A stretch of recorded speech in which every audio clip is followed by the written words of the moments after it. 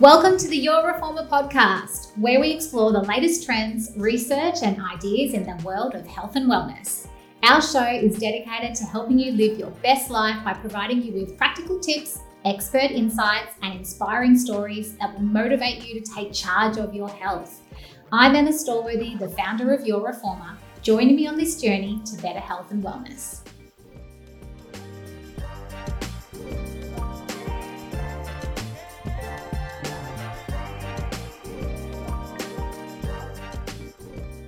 Welcome to the Your Reformer podcast. In today's episode, we're talking to the talented Australian diver Anabelle Smith. Belle is an impressive Olympic bronze medalist, triple Olympian, and Commonwealth Games champion. She's currently training for the 2024 Olympics in Paris, which she believes will be her last. As an empowered female in sport, I really enjoyed chatting to Belle about where her motivation and inspiration comes from, and how she finds balance in what we can imagine is a very hectic schedule. She opens up about her experience with injury and, importantly, with accepting help as you navigate through life's challenges and the mental load that can take on us. I thought this was an important message for people, particularly post-COVID and the increasing demands for support on mental health. During our interview, I asked her about the pressures on social media and being labelled a role model to young women, as well as the all-encompassing question of what's next after diving. I can't wait for you to hear from Belle. She's a ball of energy and I had so much fun getting to know her. Let's jump into the episode now. Okay, I have the lovely Anabelle Smith here. Welcome. Thank you for joining me to our podcast. Thanks for having me. Yeah, very excited to have you. So you've already, I'm sure, been up early, done all your training this morning. I have one session down, one more to go this afternoon, but already at it. Yeah, so Paris is coming up, is it not? Next year, Olympics. Yeah, crazy that we're already almost, we're within the 1 year to go before an Olympic Games. So I feel like time has flown, obviously from Tokyo being a year delayed. It's only been a short cycle, but it's all getting exciting now. Yeah, I bet. I mean, what does life look like with, training for the Olympics in less than a year?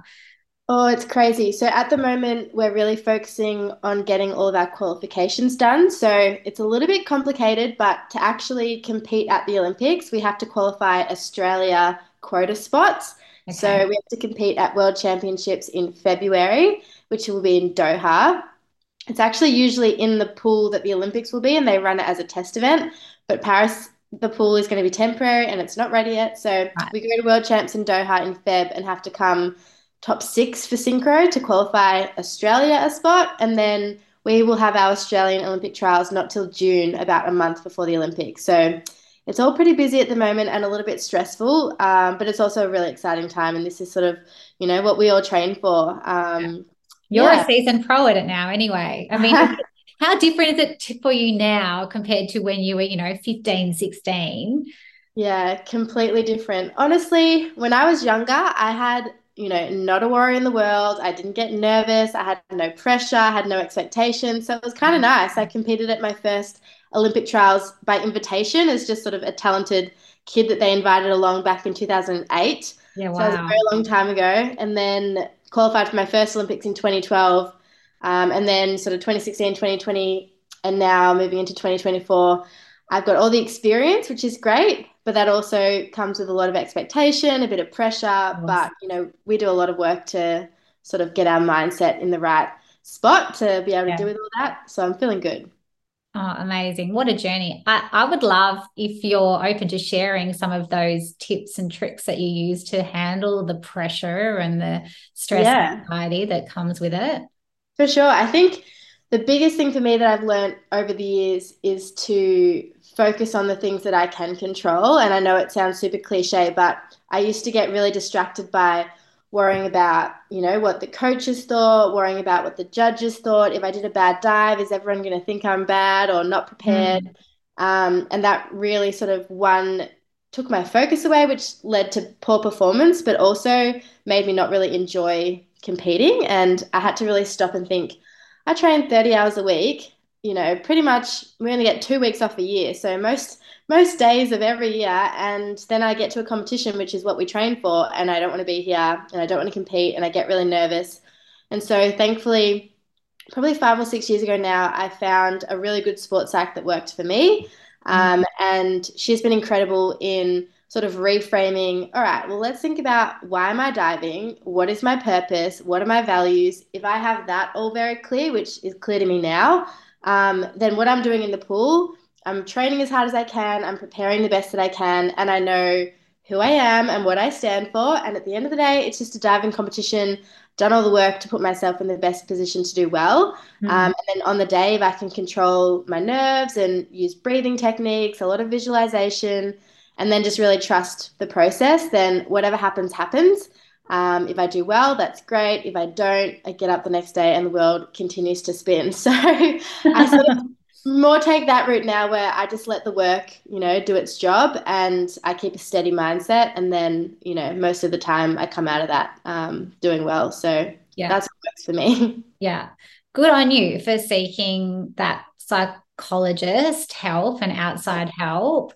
I think there's still, I mean, I know coming out of COVID, there's so much demand for it, but I do think there's still a stigma associated with seeing a psychologist. I mean, what's your experience been like? What would you say to the people who are, like, I think people think they must be like, if I use marriage counseling as an example, I feel like the traditional thought process to it is we must be heading for divorce, splitting up if we need to see a counselor, as opposed to a self-help growth development tool. Yeah, I mean, to be honest, I'm that like annoying friend, annoying sister, annoying daughter that's like, talk to someone. Like I feel very privileged that I've been in a position as an athlete and part of an institute where that help has been a resource that's readily available for us. Yeah. But with my sports psychologist, obviously a lot of people probably think, oh, you talk to her about performance and how do you win gold medals? But 95% of the time, I talk to my sports psych about life and things outside of the pool that enable me to be in a good place mentally in the pool. And then that, the rest kind of takes care of itself. So gosh, I think in this day and age, we really need to get past, the thought that seeking help and communicating with someone, a professional who is literally trained to help you try and get the best out of yourself and your life and your relationships, whatever it might be. I think we're silly if we don't utilize that. And gosh, I have absolutely no worries talking to anyone about anything if they, can help me be a better version of me. So yeah. I 100% encourage it. And I love that. I love what you just said then, being a better version of you. And that's the way that's what it's all about, look at it. I sort of go, all right, well, we've got all these ebbs and flows and different things that are happening in our life. And sometimes we're equipped with the experience and skills that we've had from our life so far to get through that. And other times we're not, and we might need someone else to help us along the way. And we might not have that person in our life who has the skills to do that. So you have to seek someone who can do that. But not even on that, just, maybe there's something like that you want to work on about yourself. Like I'd love to be able to control not going from 0 to 100 with my kids as often. All those sort of things. It's just something about me that I'd love to be able to change. I know. And a lot of the time we think we can like tackle everything on our own and want to be able to just figure it out. But sometimes you do get to a point where it is, even if it's just, someone listening to you, just letting it out and getting it out sometimes can also be beneficial as well. But everyone's a work in progress. And I think, I mean, that's like the beauty of life. If we all had it sorted, I think everything would be pretty boring. So we just got to keep battling forward to try and get the best out of ourselves, I think. And that's what I try and do for sure. Yeah. I did an interview with Steph Prem earlier in the year. So obviously another Olympian. And I think there's the thought that if, you're that good at your sport, you've got this innate motivation to get up and do what you need to do on a daily basis. And she sort of opened my eyes to go, well, it's not actually innate. Is that the same for you? How do you, get periods where you're not feeling as motivated?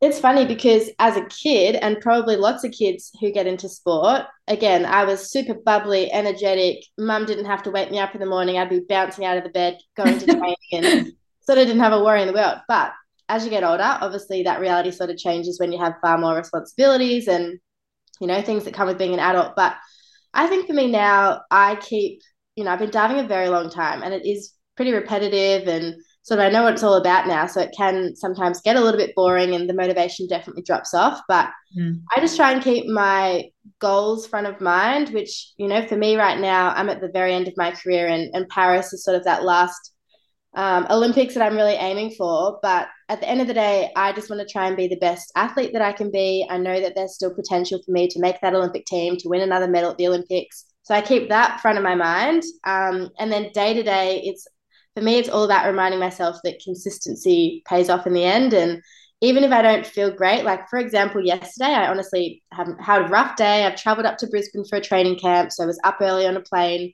had to come to our accommodation, quickly drop our bags, go to the pool. I was pretty exhausted and just not really feeling like I was in a good mindset to have a really good session. But I had to remind myself, I'm just going to turn up. I'm going to do the best with what I have today, which is maybe 70% of my capacity. But that's going to be better than not turning up at all and, not getting anything out of the day. So there's been days sometimes also I have to call my coach and say, I need more rest today and I'm not coming to training, and that's totally okay. So I think just knowing when you feel good and you can push really hard, you make the most of that. And then in between, when your motivation's not high, you just got to have to focus on something that will get you through that session. And to me, sometimes it's even reminding myself, my competitors are up and training right now. So if I'm stuck at home in bed because I can't be bothered, well, I'm probably not going to get close to my goals. So yes, little things like that, but also giving yourself grace. I've got, I don't train on a Wednesday. I have a wellness Wednesday every week. And I use that time to really relax, do things that I enjoy, switch off from diving. And that helps my motivation through the end of the week for training. So figuring out things like that has also helped me. Yeah, great. Wellness Wednesday. I'm sure there'll be lots of people listening to that going, I'm going to take that and run with that. Thank you. I think that's great advice around finding a goal, and that was the same with Steph too. What are the things, like what's your core value goal and what are you working towards? And then also, to your point, giving yourself the grace to go, all right, today is not the day that I'm feeling, 100%. So if I'm only giving 70% today, then that's okay. Yes. Yeah, exactly. Tomorrow is a new day. Yes. How did you get into diving originally? Well, I was like in, super sporty, doing 4 or 5 different sports, but all pretty sort of mainstream: netball, soccer, little athletics, those kinds of sports. Yeah. But I did have a trampoline in my backyard and used to, be bouncing on that thing all night and teaching myself backflips and different tricks. So sort of had this innate sort of acrobatic and aerial awareness, gymnastic sort of ability, which I don't know, I just had boundless, endless amounts of energy. So the trampoline was my best friend. But because of that, we went to a local pool in the school holidays where usually, the kids are running all over those inflatable things in the holidays and causing that. But there was a diving pool there, and I tried the holiday program, just one session, and you kind of warm up on the trampoline. So the coach had seen that I had a little bit of talent, and then we got in the pool. I'd never dived in my life, but very quickly learnt a couple of different skills. And the coach asked my parents to sign me up for the term program just once a week. So I did that. And then when I was about 13 or 14, a junior high performance program was starting at MSAC at Albert Park, where obviously our main pool is now, and got into that program at 14. Pretty much ever since then have trained 10 times a week, 30 hours a week, and the rest is history. So it was pretty random, but I think I had a knack for diving and sort of found the right sport. Never a fear factor of the height? Some of those boards are high. Yeah, I used to do the 10-meter platform a lot when I was younger, and sort of you do both the 10-meter platform and the 3-meter springboard as kids, and then eventually you do try and specialize because they're very different events and it's hard to try and be the best in the world on both. But no fear as a kid. Used to stand up there backwards and fling myself off 3.5 times in a tuck position, but you will not catch me doing that any day now. So I stick to the 3-meter, and I'm very happy down on the springboard. Yeah, you're made for it then, obviously.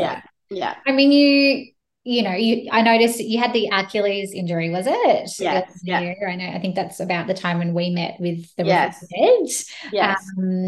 how do you mentally get through that? That would be, I can imagine, very frustrating for an athlete. Yeah, so I ruptured my Achilles on a African safari in December 2023. You can imagine that was not a great conversation to have with my coach from Tanzania. In your 2 weeks off that you had. Yeah, in my 2 weeks off. But I've had a very long career, and I've been very fortunate to probably not have had a long-term injury yet. So when that happened, not gonna lie, the first thing that went through my head is that maybe this is it. Maybe this is my time. I'm not going to be able to make it back. Rupturing your Achilles is a major, major injury. So, I did think, I'm like, well, this might be my retirement. But thankfully, also in Melbourne, I've got a very strong team of professionals, physios, doctors, massage therapists, dietitians, everyone around me to sort of put me in the best position to help me through my recovery. And my physio had dealt with a couple of Achilles with netball athletes before, so he knew exactly what that rehab was going to look like. But it was a very confronting and scary process for me. Again, being an athlete in an individual sport, so much of what I do is within my control. And, if I turn up to training and I train hard, I know what the outcome is going to be. But dealing with an Achilles that I'd obviously not experienced before, and it's totally sort of out of my control, and I just have to wait the time and do the work to rehab that injury, it was very challenging. Lost a lot of independence, obviously. I was in a boot and on crutches for about 3 months, so needed a lot of help from a lot of people around me, which, again, I'm fortunate to have those people who are ready to help me out. But it definitely taught me some lessons in patience, trusting the process, just doing, putting in that work to find, and also focusing on really little wins. I was training around people around me who are training full time and obviously fully fit. And it was really hard to watch when I couldn't even put my foot flat on the ground and hold my own body weight. So I remember getting in the pool and going for a swim and thinking, all right, I just swam 500 meters for the first time in my life. That's a win. Even if I couldn't kick my legs or whatever, that's a win. When I could stand on my own 2 feet without a boot on for the first time, that was a win. I could do a little calf raise on my right leg. That was a win. So slowly but surely. Down, short. Yeah, exactly. Really breaking them down. And now, I'm 11 months down the track and pretty much back to being fully fit and fully training. And now that all seems kind of like history, but fantastic. Yeah, a definite learning experience. But one that I definitely would not have come out this other end and recovered really quickly without that support network around me. Yeah. Amazing.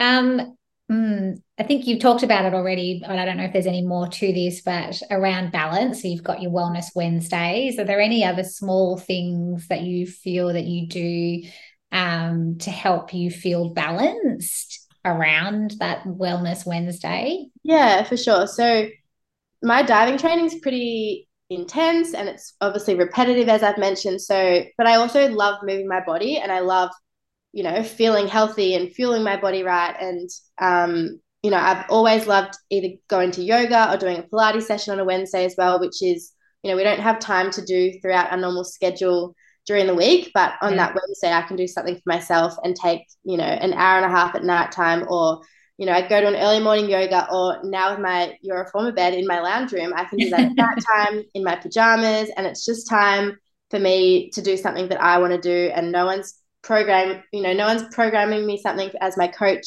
I'm doing it because I want to do it and it's good for my body. So that stuff is honestly, it's 100% for my mental game, and it allows me to switch off. It allows me to fill my cup up. It makes me feel good.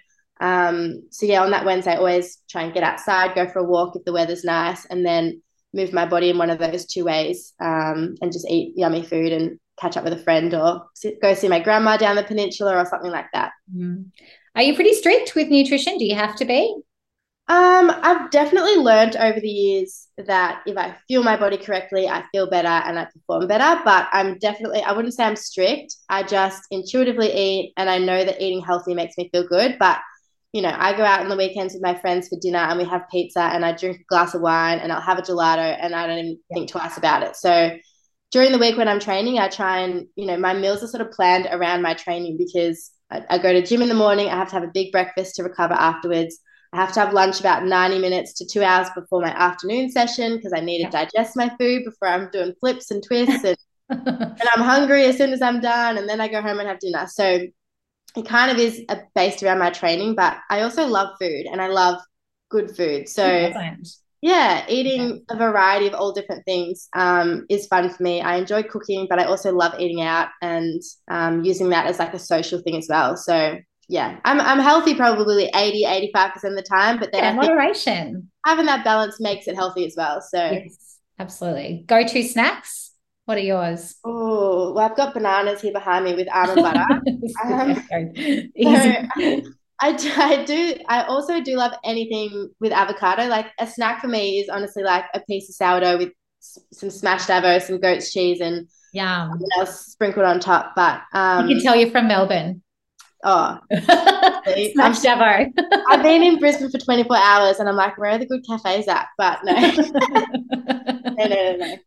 But yeah, no, I'm pretty easy also when it comes to food. I eat anything. So Yeah, fantastic. You obviously you're in the public eye. I mean, you've got a huge social following as well. And definitely, I think because you're that way, you're pitted as a role model, whether you like it or not, yeah. for young women. I think you do that wonderfully, but I'm curious, how does it impact your decisions? Do you think about that? What's your attitude towards social media? Yeah, it's interesting. I think I've naturally always enjoyed being a leader and um, being that role model for especially younger girls in sport and then just females in general. I have enjoyed that role and I think that comes a bit naturally to me. So with my social media, I feel like I haven't had to try hard to either make that my persona or be careful of what I post because it might have an impact on people. I think Yeah. I try and be super authentic and that comes across, and I've built a following over many, many, many years, I think, from being authentically me. And Mm. um, most, my friends will tell you that who I am on social media is who I am in real life. So that makes my job easier because it doesn't put too much pressure on me having to pretend I'm someone else online and then Yeah. worry about, if I'm acting the same way in person. So I enjoy being a role model for younger kids. I enjoy having the kids, especially at diving, being comfortable coming up to me and asking me questions and asking me for advice. And I like to create that or sort of break down those barriers online so that people feel comfortable doing that in real life. So Yeah. I know these days with social media, it can be really tough and it's a responsibility if you do have a large following. But I do take it, well, not, I don't take it seriously, but I appreciate that and I respect it. And I try and do my best job to, just be me and stay in my lane and not try and be anyone else. So Yes. it seems to have worked, which I is think you good. do a wonderful job. So Thank you. well Thank you. There are days though that I'm like, do people even care? Maybe I just stop posting and disappear offline. But when you get that one message from that kid that says, "Oh, that I relate to that," or that made sense and helped my day, then that sort of makes it all better. Yeah, absolutely. Yeah, that would be very rewarding for sure. Yes. Um, where do you find your inspiration? What do you attribute to your success, other than obviously being clearly very laser focused on goals and being able to work towards that? Is there anything else that you think What has inspires contributed to my you? success? Honestly, like I've always been super sport obsessed, and my idols and my role models have always been elite athletes and sporting stars. So that's kind of just been the world that I've grown up with. But I also, I have been very fortunate to travel a lot for diving, and I've, competed for Australia overseas in heaps and heaps of countries. But I've also, only really seen a lot of diving pools, and you don't really get to see a lot of that country. So even like now, when I have 2 weeks off and I get to travel overseas and go to a different country and see, how different people live and their environments, and that gives me energy to then go back to my normal life and, put in as much work and also understand how much privilege we have in Australia to, Yes. one, be living in Australia, but then to also me being an athlete and having that privilege of training every day, doing something that I love as my job. That sort of inspires me when, as I said, last year I was in Africa and you see these kids that have next to nothing and they're so happy and they're laughing and they love seeing you and they love having that interaction. But, sometimes it makes our problems seem very, very small and gives you that sense of perspective. And that inspires me to go back home and work hard and be the best at what I do. So, yeah, those little things, I think naturally I'm just wired that way, but also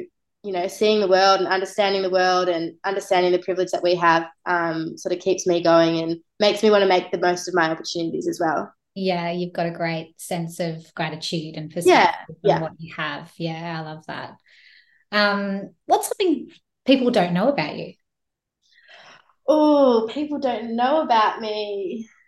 I feel like I'm an open A book. little quirk. A little quirk. I know how to play the piano. People probably Oh, wouldn't realize that, but I can read music. So I can, if I have a sheet of music in front of me, I could generally try and figure out how to play it on a piano. So that's a little bit of a quirk. yay. I play the Also, piano too. I do. Amazing. Yeah, I haven't played it in a long time, but I don't or mean in a while, but I can read music, so that's kind of like a fun skill to have. that is.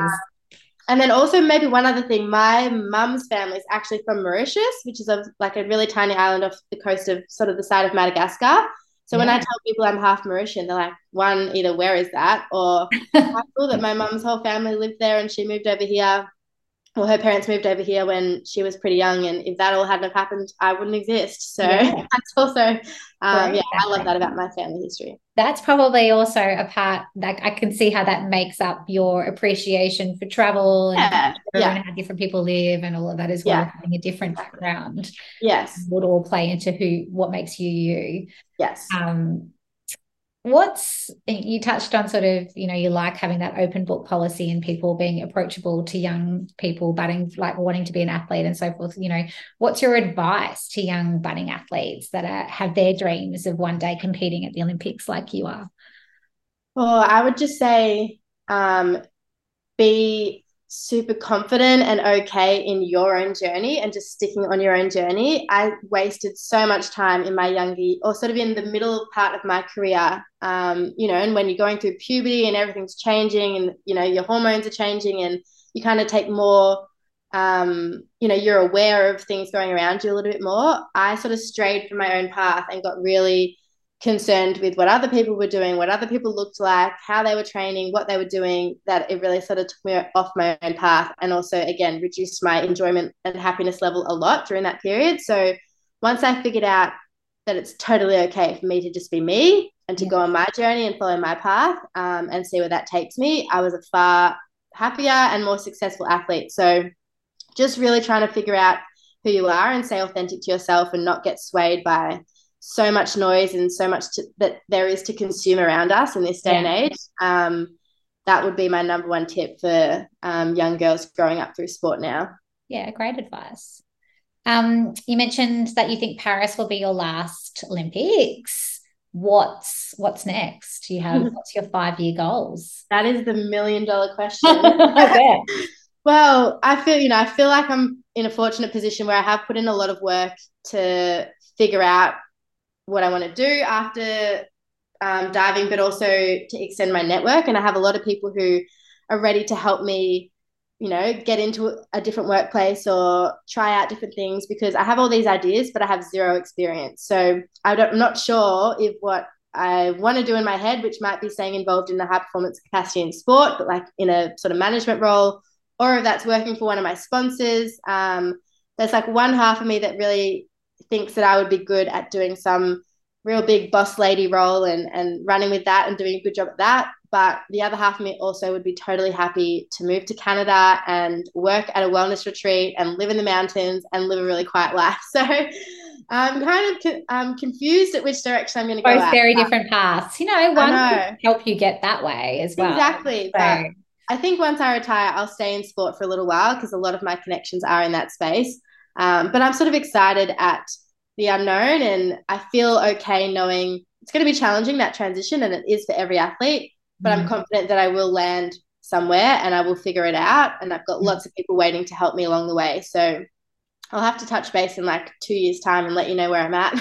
please do. Yeah, I have no doubt that you're going to land on your feet and have a really exciting new career that you're forging. I think it's been fantastic listening to your journey and your insights and what you've learned. And I absolutely, like from the position that I'm in owning this business and all the learnings that I've had, there's so many parallels in terms of being successful and getting through and managing all those different pressures and anxieties and stuff that come up, and it's just going to set you in such good stead moving forward. So thank you. That's comforting to hear. No, definitely. And you've got the energy for it. So hopefully that doesn't run out.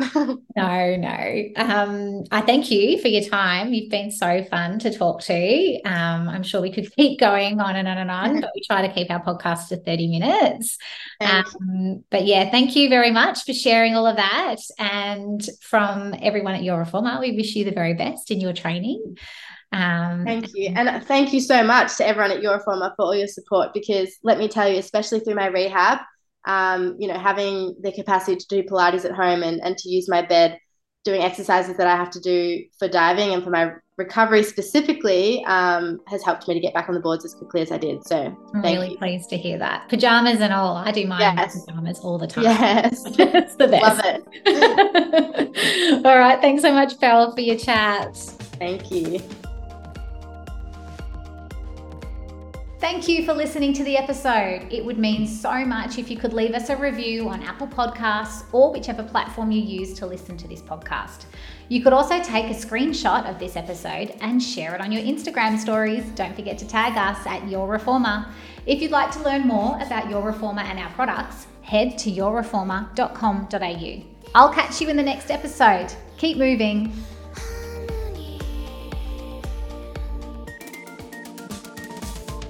Bounce in it.